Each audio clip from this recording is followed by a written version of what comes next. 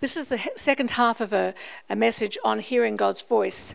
And last time, I was emphasizing the fact that we have been made amazingly to respond and to hear God's voice in a whole variety of ways. And we went through a number of them, and I gave my own testimony of many, many ways in which God has spoken to me through the years. And today, I want to focus more specifically on the message of Jesus in Matthew chapter 13, because he said a lot of things about hearing God's voice. It was a major theme of his. And in fact, when I look right through the Bible, hearing God's voice is so important. Look at Genesis 1.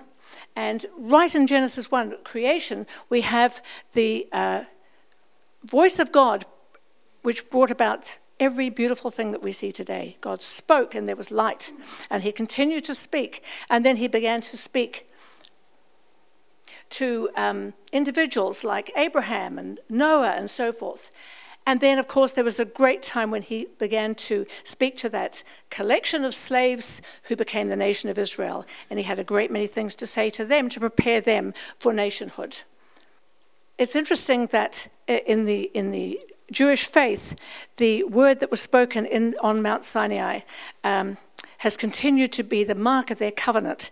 But it begins with that word Shema. Hear, it just means hear. Hear, O Israel, the Lord your God, the Lord is one. And I believe that even at the moment of death, this is what the one who loves God amongst the Jewish people will say, the Shema.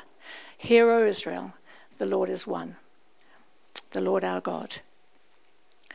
And I love the fact that when we come to the New Testament, we find Jesus is the living word. You know, Hebrews puts it so well. In the past, God spoke to our ancestors through the prophets at many times and in various ways. And we went through some of them last time, sometimes through pictures, through visions, through dramatic acts, all sorts of ways. But in these last days, he's spoken to us by his Son, whom he appointed heir of all things, and through whom also he made the universe. He is the living word who brought about the creation of the universe.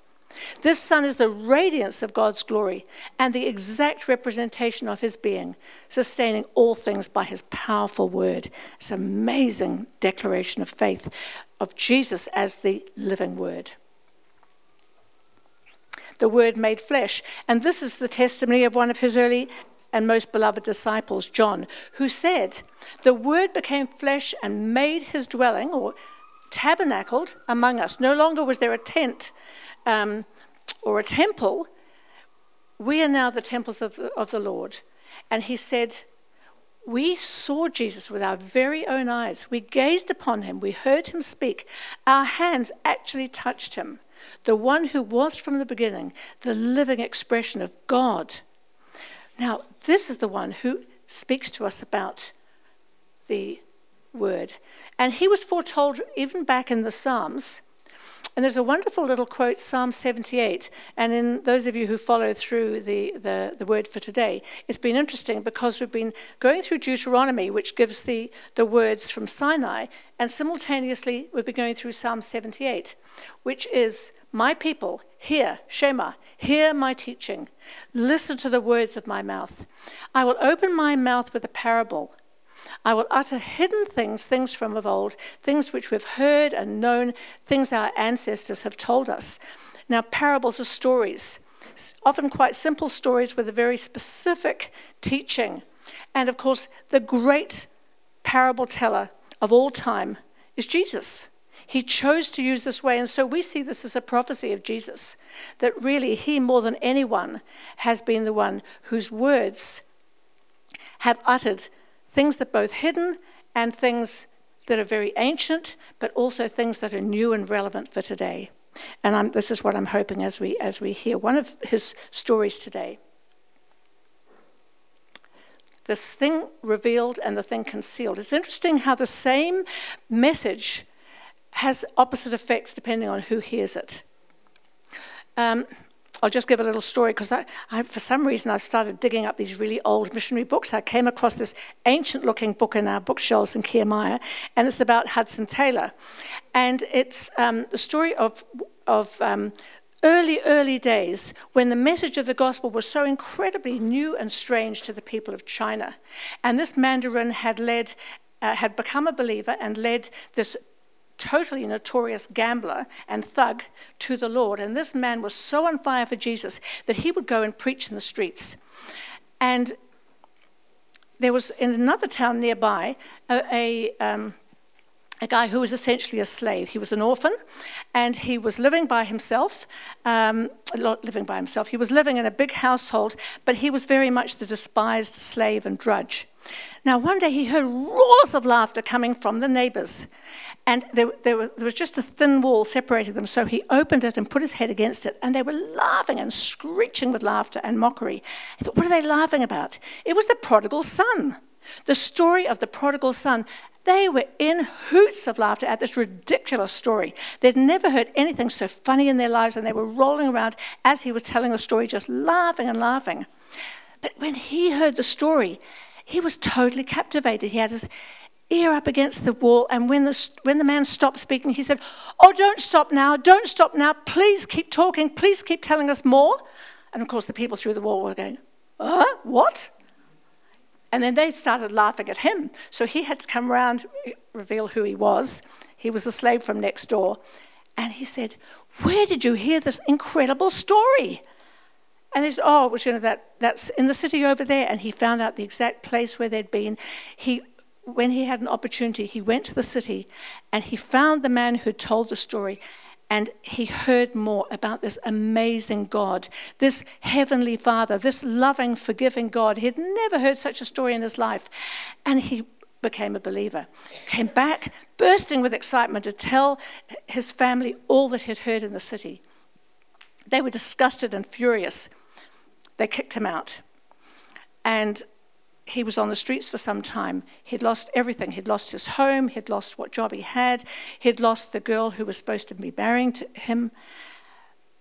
But you know what happened? After quite a short time, the people in the family realized that they weren't managing very well without him. He actually did a lot of useful work.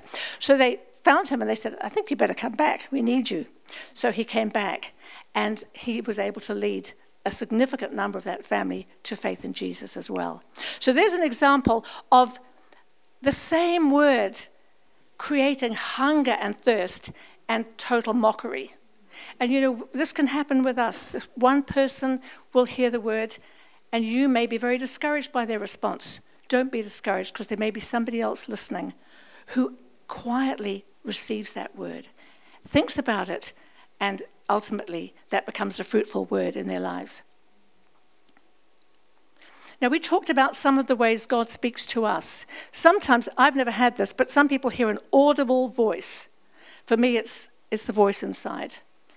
Creation around us can speak to us. The scriptures, so many different ways we talked about.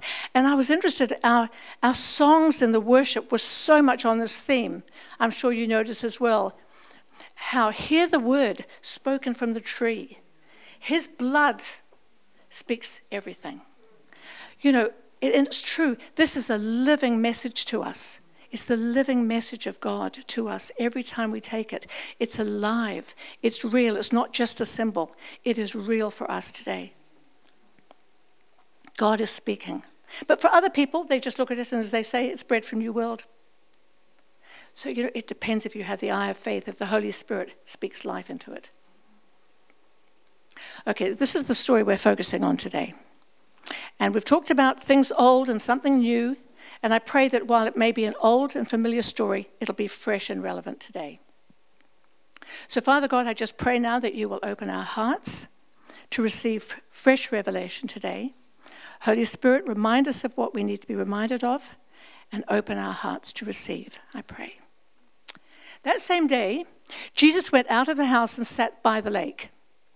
This was an outdoor teaching. Such large crowds gathered around him that he got into a boat and sat in it while all the people stood on the shore. Then he told them many things in parables. In fact, there were five stories in chapter 13. I'm just talking about the first one. A farmer went out to sow his seed. As he was scattering the seed, some fell along the path and the birds came and ate it up. Some fell on rocky places where it didn't have much soil. It sprang up quickly because the soil was shallow, but when the sun came up, the plants were scorched and they withered because they had no root. Other seed fell among thorns which grew up and choked the plants.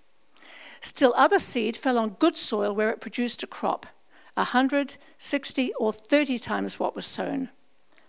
And then Jesus concludes that story by saying, whoever has ears, let him hear. Shema. So, what makes the difference in how we respond? Is it the seed? Clearly not. It's the same seed in every case. Was it the sower? No, clearly not. The same person was sowing in all cases. Was it the soil? Or was it the surroundings, the climate? Well, let's just have a look at the four. Some fell along the path, and the birds came and ate it up.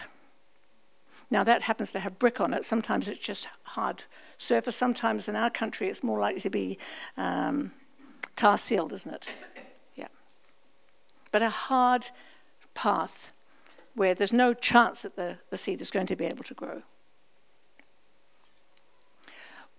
What was the problem with this path? First of all, clearly it wasn't prepared. It wasn't supposed to be the place. It didn't believe that it was the place where anything was to grow. In fact, it was very carefully prevented from growing anything. It was totally unreceptive. And it was unprotected. Nobody was saying, oh, we want these little seeds to grow well, so we're going to look after them. Not at all. In fact, they were quite deliberately going to be removed. In this case, birds of the air, which Jesus says represents the enemy, Satan. So the seed is quickly removed. So I think we could describe this particular thing as being hard-hearted and resistant to the word. Now, I think this has a general and a specific meaning. It can refer to the gospel message as such, but it may be for many people here are already Christians. Most of us, I believe, already know Jesus, but there may be pockets of resistance, hard areas where we say, well, this is no-go territory. This is not an area where I'm prepared to change. We put the tar seal over it, as it were. That's a hard area. We may not have done it consciously. Sometimes it's unconscious, but if that is the case, maybe today is the day when God's going to reveal some hard area in our hearts that needs to be dealt with. Then the second one, some fell on rocky places. It sprang up quickly, but there was only a thin layer of soil there, you see. So while it sprang quickly, when the sun came up, the plants were scorched and withered. There wasn't any substantial root there. There was no water source down below to keep them alive in that heat. So I believe that this shallow soil is an example of somebody. It even says they responded joyfully. You know, we can be quite excited sometimes because people seem to respond very positively to a message. Oh, that was such a good word. Thank you for that. It was really great. But what happens tomorrow when they're at work? What happens when they go home and share something? Maybe there's shrugs or scorn or a bit of a laugh, whatever it may be. Oh, he's got religion. She's going on about that again, or whatever it may be, and you feel crushed, and what was received with joy just withers away. Maybe it's because you haven't counted the cost, that there are actually going to be implications. If we obey in this area, it's going to be costly, whether financially, in terms of time, in terms of relationships. For some reason, it's going to be costly. So we say, yes, I'll do that. But then, whoa, suddenly you think, oh, goodness, I don't think I can do that. It would cost me too much. I've got enough on my plate already, or whatever it may be. And so that initial response of joy just withers away. And you look around and think, where was so-and-so? Weren't they going to be coming and helping? Oh, no, they got too busy. Shallow root. So whatever it is, the sun, which should be a lovely thing for plants, becomes just a source of death because of the shallowness. It's the opposite of what Paul is hoping for us when he prays in Ephesians 3, that we might be rooted and grounded in love. You know, when your roots go down deep in the love of Jesus, then you're not going to be withering up the moment there's a bit of opposition, because that root is there, like that dear Chinese slave who's, even though he knew so little, he was putting down deep roots. So when the sun of opposition came, he was strong. He was able to dig down into it and continue to receive the love of the Father who'd forgiven him. Then other seed fell among the thorns, which grew up and choked the plant. So what's this talking about? Thorns in the Old Testament, and I think in the New, nearly always symbolize rebellion of some sort, by the way. I've noticed that's rebellion. Anything that doesn't come from God, in fact. Sometimes they seem like quite good things. I mean, you look at what they represent here. It's talking about the distractions of life. You know, this is one that really speaks to me because I guess most of us women, mothers, housewives or whatever, we take great pride in multitasking. And it's always been a joke that I do about 6 things at once. You know, I'm reading a book and I'm putting on the washing machine, I'm talking to somebody, I'm doing, you know, and this is what all mothers are like. We all do lots of things at once. But I got a terrific shock recently when I was listening to a man of God and he said, Jesus hates multitasking. Whoa! I felt really, really, what? I've always prided myself on my multitasking. But I realized that we're talking about when you're searching for God, when you're praying, when you're listening to his word, no multitasking. And that's really been important for me because, you know, sometimes it's just a temptation to have the Bible here, but I have my cell phone there and somebody go ding and they think, oh, I must see what that is. Multitasking. No. So sometimes, and some of you know this, sometimes I find it easier to get up in the middle of the night when it's 0 distractions. I don't even put the light on. And for me, that works quite well because I've got this long-standing habit of multitasking. But I think I'm improving, and I think by God's grace, He's helping me to immediately identify it when I start doing that. But life's busy distractions, a divided heart, ambitions of other sorts which have nothing to do with kingdom ambitions can get in and just choke away at the word. So again, even for those of us who are believers, let's look out for these things. Let's be careful that when a word comes into us, into our minds, whether it's Sunday morning or in a message on TV or a song that's in our hearts, whatever it is, or maybe a friend speaks to us, maybe a little baby like Elena speaks that word of life, wherever it comes from, we can just allow that word to fly away almost instantly unless we are careful. And these are the sorts of things that choke the word, I believe. It's different for each of us probably, but the kingdom message is such a treasure, and it really is cheapening it to mix it up as I was doing so often. And then we come to the good soil, producing a crop, 160, 30 times what was sown. And we all know examples of people like that dear man I was telling you about in China, who have allowed the seed, the word from Jesus to become a fruitful word. So that when the sun comes, it's a good thing. It's nothing to be afraid of. Opposition, funnily enough, opposition, which was presented there as the sun, if you have the water as well, you have the life, you need both of those things. And in this world, Jesus said, you will always have opposition. You'll always have temptation. It's just the way it is. It's going to happen in this life. But one of the reasons is so that we put down those roots deeply and search for that water, as in Psalm 1. You remember the tree of life, constantly bearing fruit because that water source is deep and well established and the roots are healthy roots. There's a good, healthy root system. So winds can blow and storm can come and the tree remains strong and fruitful. So what makes good soil?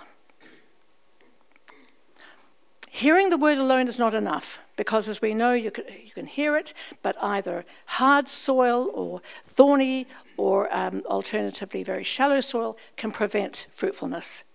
But it needs to be plowed and softened. The other day, Sue was showing me this field in Cambodia, and I couldn't believe it. It was incredibly fruitful, and yet none of the ways in which the soil was being planted were the ways that I'm familiar with from childhood in India. And I said, "How did this happen?" And she said, "Oh, they're using plows now, and the method of plowing it goes so deep that it's very, very much more fruitful and much more fertile than with the old system with the the human limitations of the old-fashioned plow or even the ox." So well-plowed soil, so that you go right deep, so that area below the immediate shallow surface is broken up, that hard area hidden. And that again speaks to each one of us, I believe, or certainly speaks to me. You can have this lovely soft surface, you jump up and down with joy with what's happening. But what's happening down a bit lower than that? Maybe there's hardness down there. And we don't see it, and the church doesn't see it, but God sees it, and we can say, Lord, I want to be a plowed field. I want to be a well-plowed field. It's painful. Don't ask it unless you want it. It's painful because it digs down and breaks up the stuff that we would in many cases just prefer to have that nice soft veneer. But there's no soft veneer with the ploughing. It goes deep and it doesn't look so beautiful, does it? For a while it looks quite messy because everything's exposed. Stones are exposed, rocks are exposed, old root systems, old weeds, everything's sort of tossed up by the ploughing, but then able to be dealt with. Whereas if it's hidden there, it can't be dealt with. So there's the ploughing and the softening. And then there has to be the watering.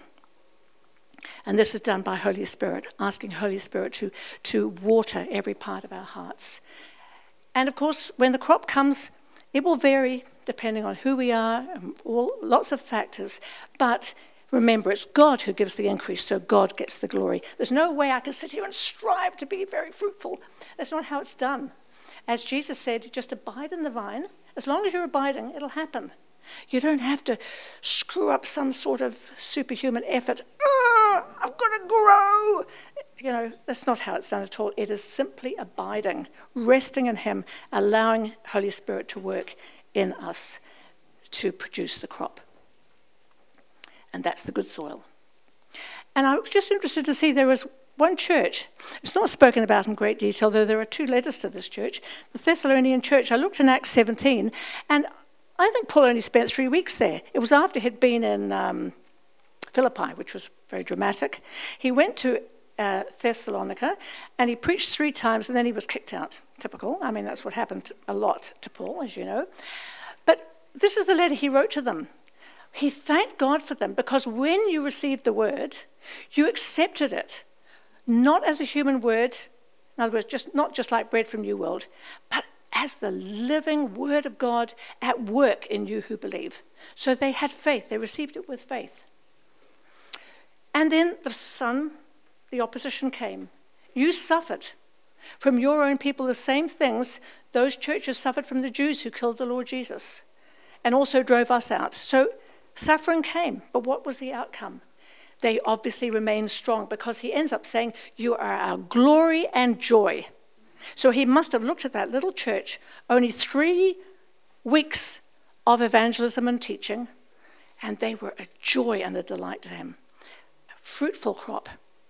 So, it's amazing, isn't it? It's not how long, it's how the heart is. And those Thessalonians, for some reason, their hearts were ready and their hearts were prepared, and they became a joy and a glory, not just to Paul, but of course, he was looking forward to going to heaven and one day meeting them again and saying to Jesus, Lord Jesus, this is your church, these are your people. They're the glory and the joy that I bring to you. This is my offering to you. He loved to think about that. That was always the motivation of Paul's heart. And so just a reminder, it's not my teaching that I want to share with you. I hope that through this, the teaching of Jesus has come to you, and that each person here will have received something from him. And I feel that when I receive a word, and I'm hoping and trusting that everybody's received something this morning, whatever it may be, whether it's encouragement or warning or rebuke or just maybe a question. Questions are very important. One of the greatest and most encouraging things for a teacher is a good question. You don't need to know the answer as a teacher, but the wonderful thing is that we can go to the great teacher who does know the answer. And asking questions, maybe a question has come up here, and I encourage you, this is what I find journaling is often most useful for, starting with a question and then asking the Lord to help reveal an answer. And so you may have an answer, and it may take a while coming. Sometimes I've looked through my journals and there's been quite a long delay before the answer has come. But then I thought, wow, that's a most wonderful answer, far better than if I'd got it immediately. I had to wait for it, but it was worth waiting for. So I hope you've been listening, and I hope you've heard a word. And now I'm going to just pray, and after that I'm going to encourage you to share something with a person near you. It may be that you want prayer for one of these items, or it may be you have an encouraging thought for the other person. But I believe that we can all say today, Shema, hear, O Israel, the Lord our God, the Lord is one. And that one loving Lord, one loving God is, even though he's one, he's speaking to us individually today. Just pray. First of all, I just want to remind you of the words of the hymn that we sang at the beginning. Hear the words spoken from the tree. Your blood speaks everything. Thank you for this wonderful covenant of peace, which has made peace between God and us. That you, Lord Jesus, have covered us with your precious blood. And this is why we've been able to worship you this morning freely, able to enter your presence, able to have fellowship, and to know the deep forgiveness, the deep cleansing that you give to us. And we want to walk in that each day. And so we thank you, Lord, that you speak to us freshly. We thank you, Lord, that you are the living word. We thank you, Lord, that you continue to speak to us. And I just pray now for each one of us that there will be a word of truth, a word of life that you speak into each one of our hearts. Now I'm just going to encourage us to, in twos or threes, just to turn to the person near us and to share something that you have heard with that person and pray together, that this will be a word that goes deep, that this word will not tomorrow or later today be burnt up by opposition or strangled by thorns or hit a hard place in our hearts, but that this will become a fruitful word. We pray this in the mighty name of Jesus. Amen.